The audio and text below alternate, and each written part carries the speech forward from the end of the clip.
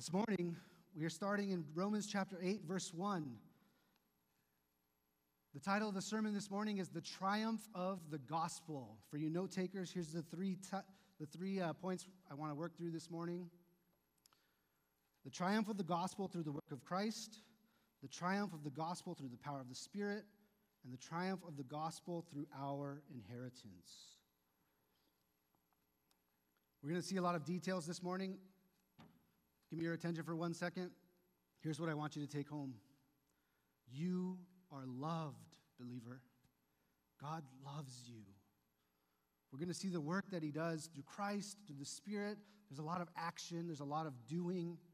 But we're going to see next week, Rick has the joy of preaching the end of the chapter. You are loved. Remember that as we go through this text. Chapter 8, verse 1. There is therefore now no condemnation for those who are in Christ Jesus. For the law of the Spirit of life has set you free in Christ Jesus from the law of sin and death. For God has done what the law, weakened by the flesh, could not do, by sending his own Son in the likeness of sinful flesh, and for sin, he condemned sin in the flesh, in order that the righteous requirement of the law might be fulfilled in us, who walk not according to the flesh, but according to the Spirit. So Paul ends chapter 7, wretched man that I am. And I suspect that if you're a believer and you've been walking with Christ for any amount of time, you can kind of relate to that feeling. I know my own sinfulness. I know the depravity of my heart. People who know me well, my parents are here, they saw me grow up, they know I'm an idiot. But even more than that, I know my thoughts. Wretched man that I am. Who will save me? And Paul starts here in chapter 8, verse 1. There is no condemnation. No condemnation. In my foolishness, in my sinfulness, in my ignorance, in my obstinance, God reached out and changed my heart, and I am no longer condemned. Somebody say amen. Amen. Thank you, Lord. And what is it that set us free from our condemnation? There in verse 2, the law of the Spirit of life has set us free. In chapter 6 and 7, Paul is very clear what the law cannot do. The law cannot save you. The law cannot change your heart. But what is he saying here? What is this law of the Spirit of life? I think what Paul is doing here is he's pointing out that there is a way to live life motivated by the Spirit and in faith that leads to freedom in Christ. The law is a good thing. He told us that in chapter 7. And this idea is reinforced by other passages in Scripture. Psalm 1, blessed is the man who delights in the law of the Lord, and on his law he meditates day and night. There's a blessing in delighting in the law. Psalm 119, blessed are those whose way is blameless and who walk in the law of the Lord. Another blessing in the walking in the law. Psalm 19, the law of the Lord is perfect, reviving the soul. The rules of the Lord are true and righteous altogether. By them your servant is warned. In keeping them there is great reward. Paul is reaffirming the importance of the heart here in this passage for us. It's not in keeping the rules, it's in living empowered by the Spirit and following the law by the power of the Spirit that we are freed. The law is a good thing and it brings life to those who obey in the power of the Spirit. I've attached a link to an article in the community group questions. It kind of talks about this topic a little bit. I'd be interested to hear your thoughts as you go through that. Verse 3, God has done what the law, weakened by the flesh, could not do, by sending his Son, his own Son, in the likeness of sinful flesh, and for sin, he condemns sin in the flesh. Let's just walk through this verse. Who did the work here? God, right? For God has done. And what did he do? He sent his Son in the likeness of sinful flesh. This is an interesting phrase, the likeness of sinful flesh. Paul could have just cut that phrase out of the verse and it would read fairly similarly. Look at the verse 3. By sending his own son, and then skip, he condemns sin in the flesh. Pretty much the same meaning there. So why add in the likeness of sinful flesh? This word likeness has some lexical range to it. I think what Paul is saying here is it means more than that Jesus just looked human. Jesus had a flesh like ours. He experienced the effects of the same fallen flesh that we have, but he did not give in to the temptation. Hebrews 4 makes a big point of this. It says, because Jesus is like us, that is why we go to him in times of need. Because he understands, because he has felt pain, because he knows what it is to be betrayed, we can go to him and find comfort in our times of need.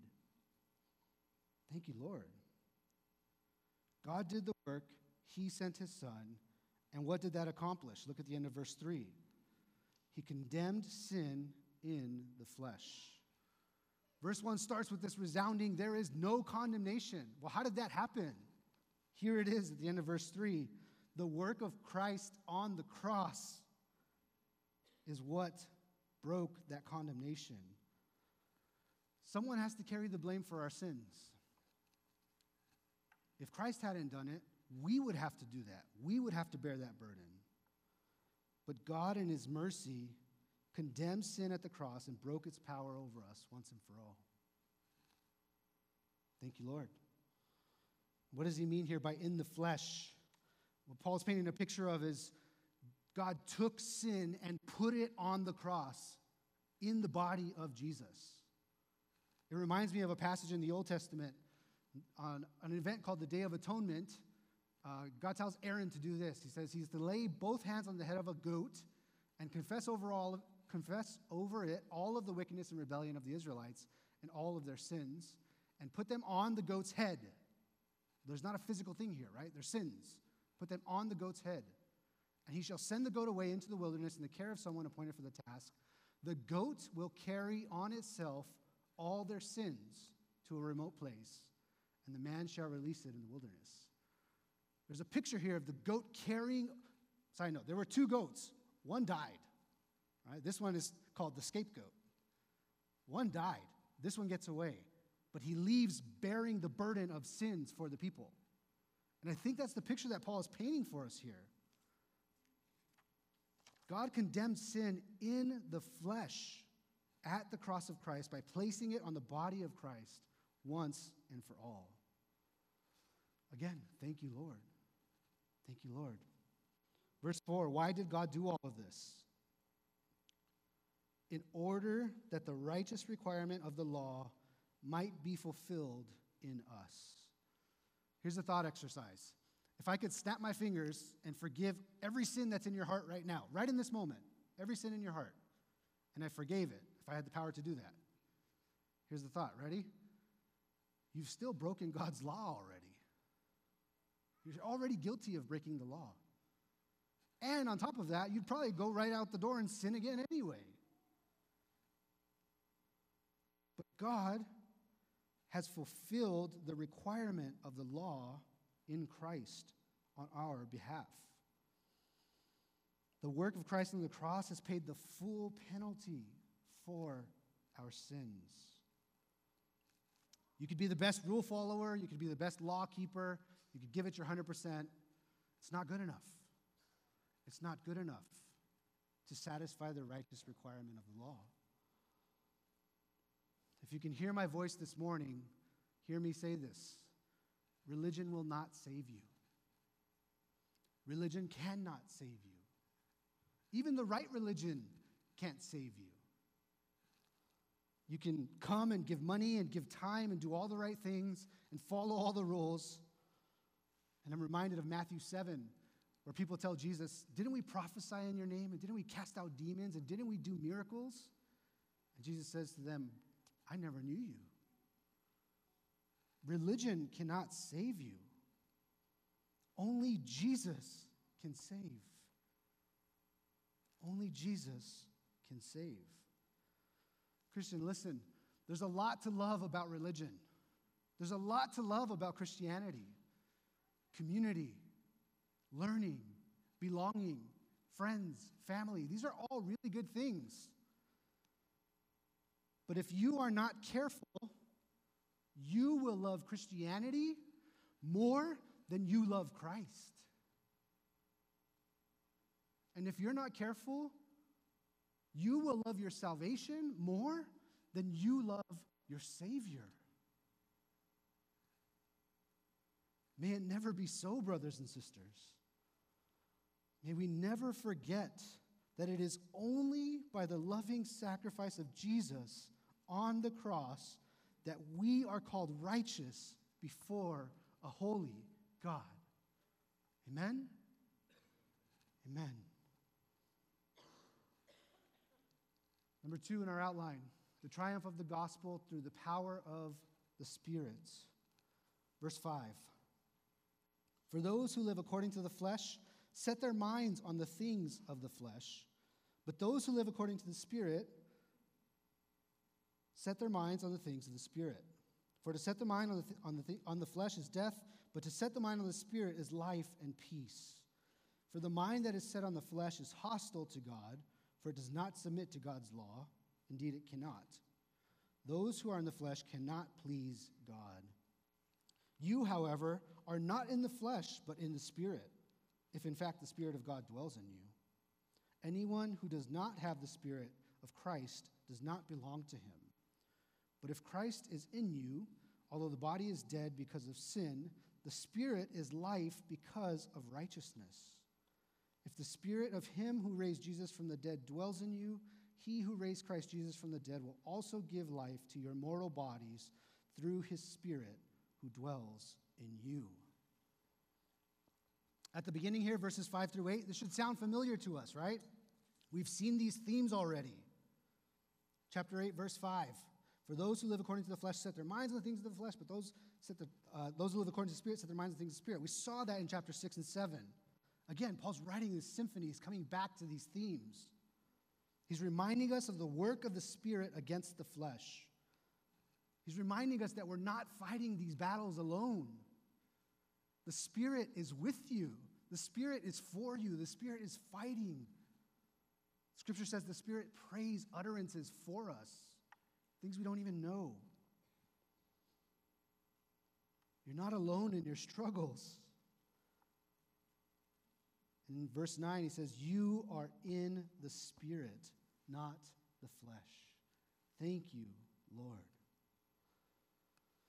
Just here in this section, chapter 8, look at all these things that he's showing us the Spirit does. He sets us free. He opposes the flesh. He makes us belong. This is just one chapter. It's a short list. So I know this is also a good plug. We just wrapped up a sermon series on the Spirit. You can go back and listen to more about that. The Spirit is alive and active. He's teaching, he's guiding, he's correcting, he's comforting. He's here, he's with you, he is for you. And as amazing as that is, his work is not just for us in this life. His work for us extends into the next life as well. Look at verse 10. If the Spirit of him who raised Jesus from the dead dwells in you, he who raised Christ Jesus from the dead will also give life to your mortal bodies. This body that's breaking, that's broken, that feels pain, that feels sorrow, it will pass. And the Spirit will raise us after this body is done to new life with a new body. I often think, what's heaven going to be like? My wife and I both kind of have this anxiety that comes with the thought, and yet I torture myself with it. Best I can tell, this is what it's going to be like. It's going to be just like this life, but without the bad stuff. It's going to be the good of this life without the pain, without the hurt, without the sorrow, because sin will be no more. We see relationality. We have a new body. And all of that is done by the work of the power of the Spirit, as Paul is showing us here. By the power of the Spirit, the gospel will triumph over sin and death itself. And even death will not hold the believer in the end. Thank you, Lord. Thank you, Lord. Our third point, the triumph of the gospel through our inheritance. Verse 8 in the text. Verse 11. What do I have here? Verse 12. Verse 12. So then, brothers, we are debtors, not to the flesh, to live according to the flesh. For if you live according to the flesh, you will die. But if by the Spirit you put to death the deeds of the body, you will live. For all who are led by the Spirit of God are sons of God. For you did not receive a spirit of slavery to fall back into fear, but you have received the spirit of adoption as sons, by whom we cry, Abba, Father. The Spirit himself bears witness with our spirit that we are children of God. And if children, then we are heirs, heirs of God and fellow heirs with Christ, provided we suffer with him in order that we may also be glorified with him. Look at verse 12. We are debtors. To what? What has Paul already shown us that we are debtors to? Righteousness, right? We saw that in chapter 6. Again, this should sound familiar. Verse 13, if by the Spirit you put to death the deeds of the body, you will live. He just said that 2 verses ago. The Spirit will give you life. But in 14, there's this thematic shift. Look at the verse 14. Look at the titles Paul uses to describe those who are led by the Spirit. Verse 14, he calls us sons. Verse 15, he says we're adopted. Verse 16, he calls us children. Verse 17, he calls us heirs. What did we do to deserve these titles? What did we do to deserve these roles? I mean, in chapter 1, the wrath of God is being displayed against sinfulness, right? So how do we go from being that to being a child, an heir? What is the answer? What do we do to deserve it? Nothing. Absolutely nothing. It is by the grace of God that he has made us his children. This is the work of the Spirit in the lives of God's people. He makes us his children, and he gives us an inheritance. What a privilege that is. Look at verse 16. For you did not receive a spirit of slavery to fall back into fear, but you have received the spirit of adoption as sons, by whom we cry, Abba, Father.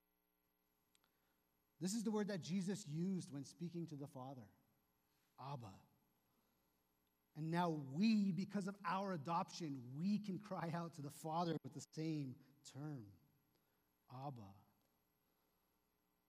It's an interesting turn that Paul takes here. You didn't receive the spirit of fear, but you received a spirit of, and you would think like power, bravery, strength.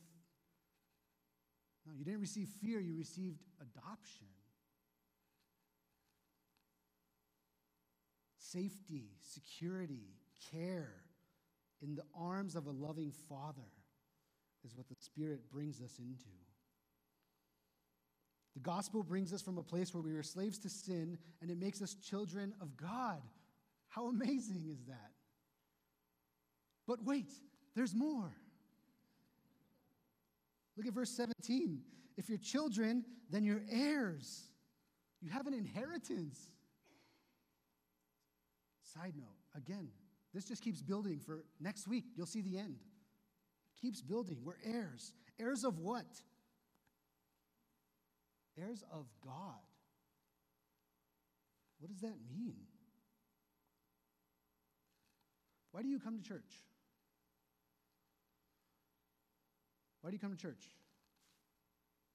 To worship, to hear the word, to learn, to fellowship.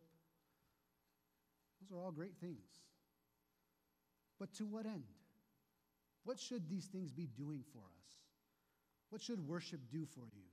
What should fellowship do for you? The end of these things should be that we know and love and cherish our Savior all the more. You ever known someone that you thought, man, I would give my left pinky to be that person's friend? You ever thought something like that? If I could just have more time with that person. One day, believers, we will be heirs of God. We will be in his presence. We will be with him, and we will be there, and he will be ours. This is wacko talk, okay? We're going to die and go into the sky and see the guy that created the universe. Yeah, that's what the Spirit will do.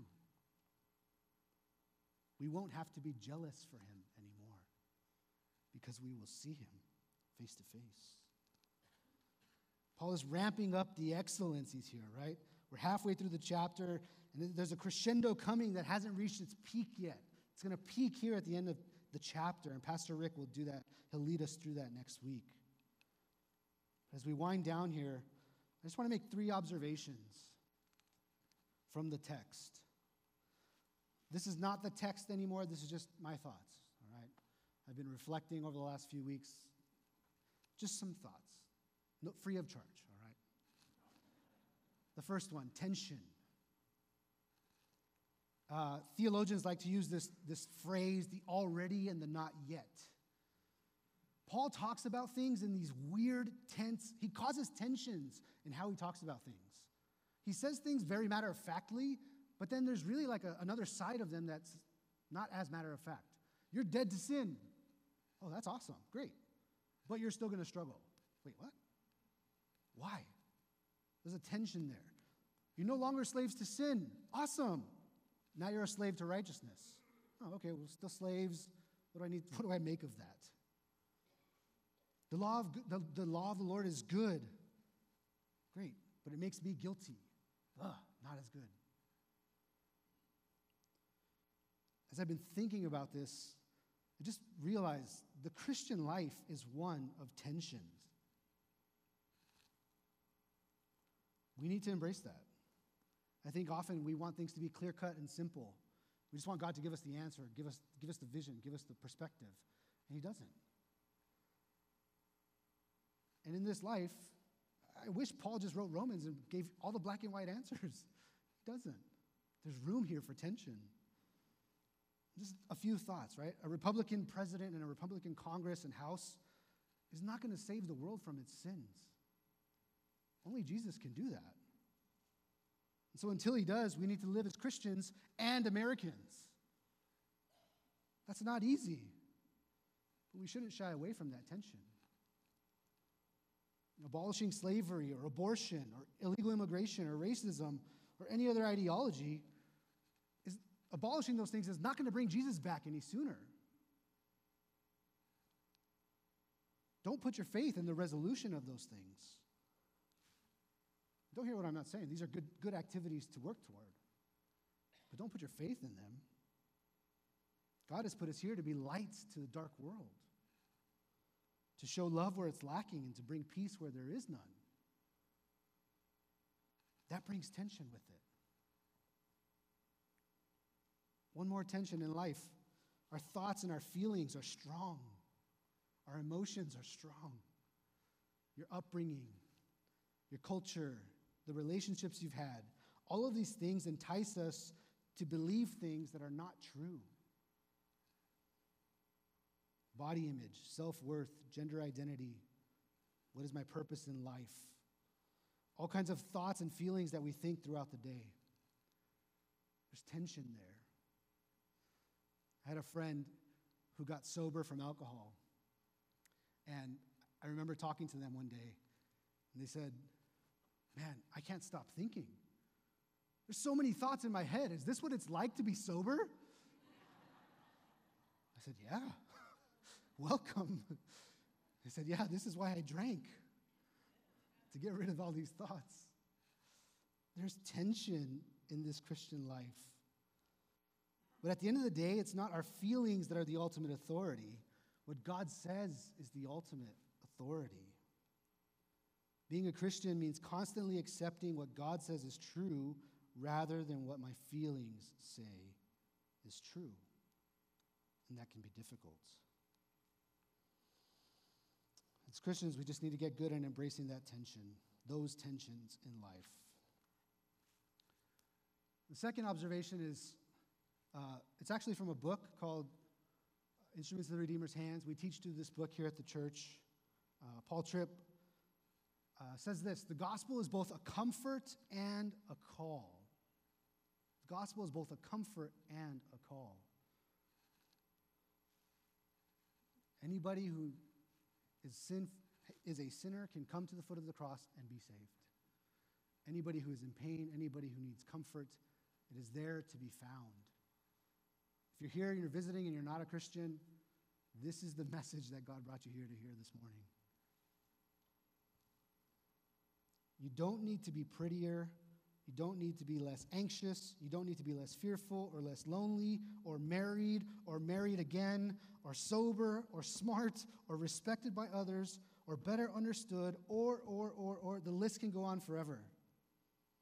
Come as you are and find comfort at the foot of the cross of Christ. He will not condemn you for your sins. He will wash them away. Amen?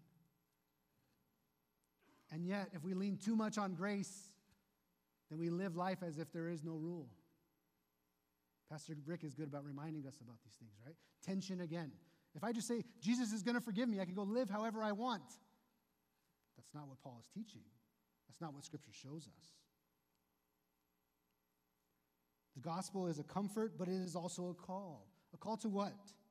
To slavery, to die to self, to live righteously, to pursue holiness, to love Christ. I don't remember where I heard this, but an analogy that the Christian life is like skateboarding uphill. If you're not pressing, you're going backwards. Right? There is no neutral in this walk of the Christian life. And yet again, if we lean too much on works and my effort and my doing, we fall into another ditch. We fall into the ditch of legalism. And so we have to remember and keep the tension and remind ourselves it is both the work of Christ and the work of the Spirit in my life that keeps me on this path. The gospel is a comfort and a call. And finally,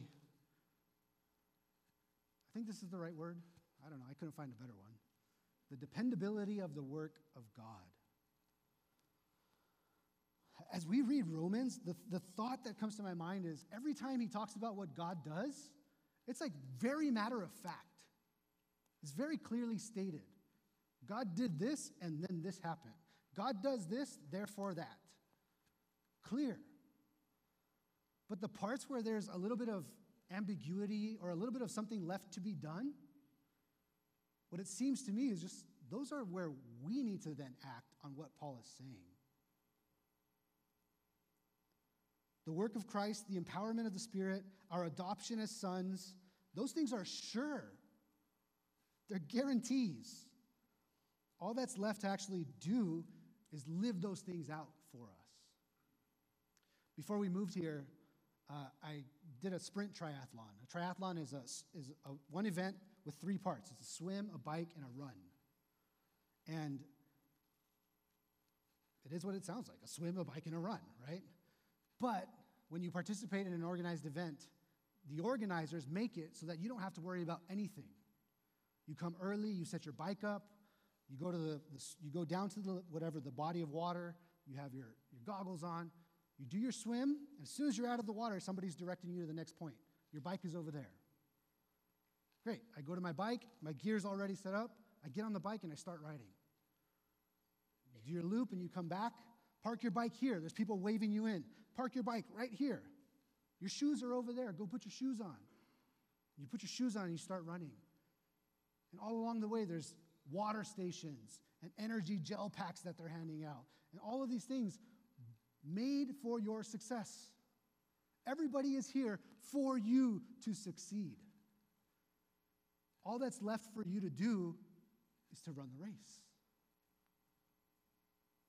And as I read Romans, as I've been studying, God has done all of the work for us to succeed. Every step along the way, He's guided our path with what He's done. And so we don't run the race out of obligation. We don't run the race out of duty. We run the race empowered by God, by what God is doing for us, out of gratitude. We'll see this in chapter 12. This is our reasonable response to what God is doing in our life. God did all the structure already. Go live that out. And it's so comforting to know that everything that God put in place will stand. I don't have to worry about that. All I have to do is go and do my part and run the race. Paul's argument is building, and it's going to reach its crescendo here at the end of chapter 8. We'll have the music team come up. We go from Beethoven's Fifth Symphony to Jana Alera. We span the gamut around these parts. Jana Alera is a Christian. She writes kids' songs. She's been at it for a long time. And think about Christian kids' songs. They sound what you think they might sound like, right? So yesterday morning, we took our girls to a church here locally. This was the stage. It's fun. It's exciting. Kids are on stage dancing. And at one point, she sang this song. My kids like these songs. We play them in the car. I don't even hear them anymore. They just play Jana. Okay, whatever, as long as it keeps you quiet back there. The music just plays, right? At one point, she sings this song. It's called Dig Down Deep. I'll dig deep, down deep. She says, I'll dig deep, down deep. And there's still more. Deep, down deep. It's a well without a floor. You love me. You love me. You love me. Who could ask for more? The song continues. You love me when I'm right. You love me when I'm wrong. You keep on loving me all day long. You love me when I sing. You love me when I pout. You keep on loving me. You won't run out. I sat in the back of that room and some moisture developed in my eyes. I don't know what it was because I'm a man. Just stricken by the truth of this simple kids' song. I pout too, not just my 4-year-old. You love me when I sing. You love me when I pout. You keep on loving me. The Bible is a book full of stories and people just like you and me. Failures and successes, victories and defeats, moments of strength and moments of weakness, moments of clarity and moments of confusion, wise decisions, poor decisions, lessons learned through humility and lessons learned through pain. But as I sat there, the truth of this song overwhelmed me. I am loved. And in Christ, we are loved. Believer, go forth this week and live so that people see what it's like to live a life free of condemnation. Show them what it looks like to be loved by the God of the universe who calls you, who you call Father. This life is short in comparison to what's coming. Go and live it in the love of our Father. Amen. Thank you, Father, for your patience, for your loving kindness, and the grace that you show us, broken as we are, by giving us your love in Christ our Lord.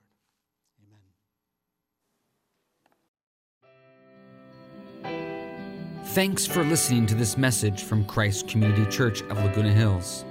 For more information and resources from Christ Community, visit us at www.ccclh.org.